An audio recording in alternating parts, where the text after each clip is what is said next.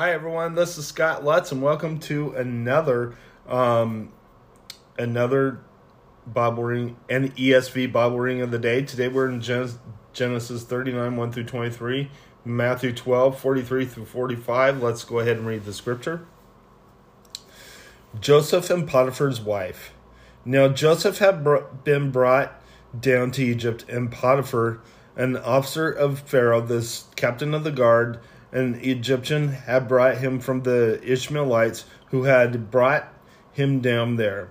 The Lord was with Joseph, and he became a successful man, and he was in the house of his Egyptian master. His master saw that the Lord was with him, and that the Lord caused all that he did to succeed in his hands. So Joseph found favor in his sight and attended him. And he made him overseer of his house and put him in charge of all that he had.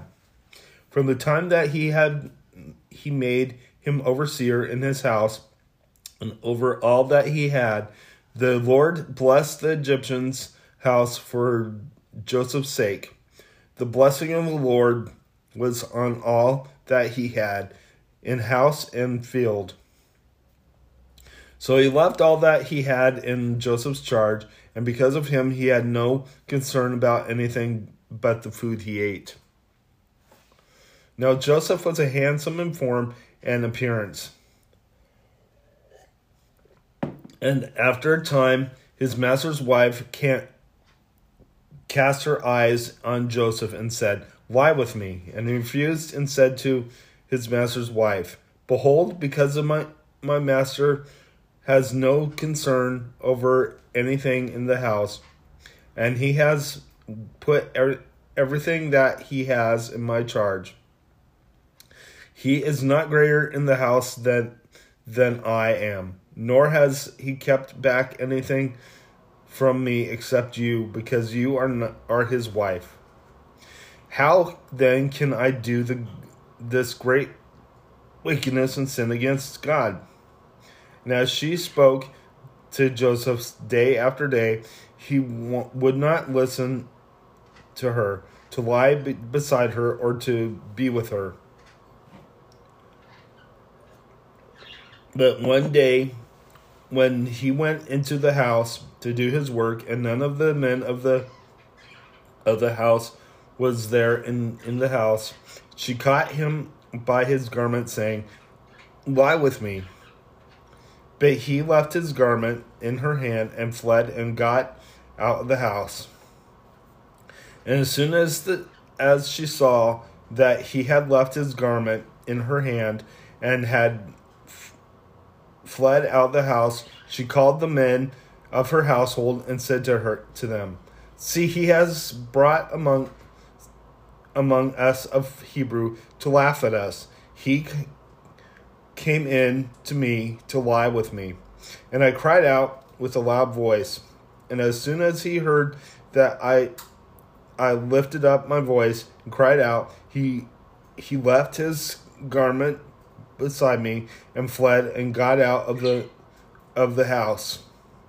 Then she laid up his garment by her until his master came home, and she told him the same story, saying, "The Hebrew servant whom you have brought among us came in to me to laugh at me.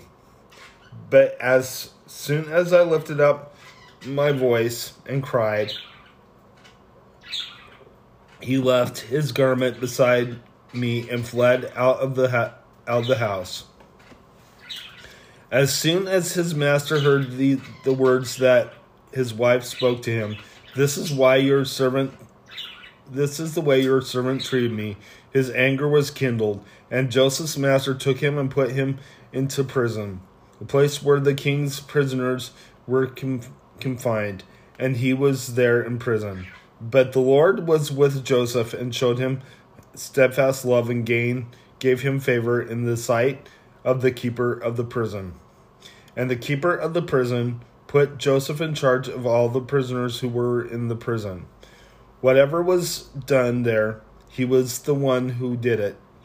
The keeper of the prison paid no attention to anything that was in Joseph's charge, because the Lord was with him, and whatever he did, the Lord made it succeed. Let's go ahead and head to your New Testament reading.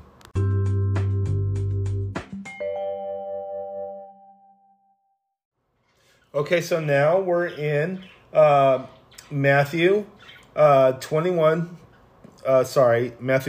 43 through 45. Let's go ahead and read the scripture. Return of an unclean spirit. When the unclean spirit has gone out of a person, it passes through waterless places, seeking rest, but finds none. Then it says, I will return to my house from which I came. And when it comes, it finds the house empty, swept, and put in order.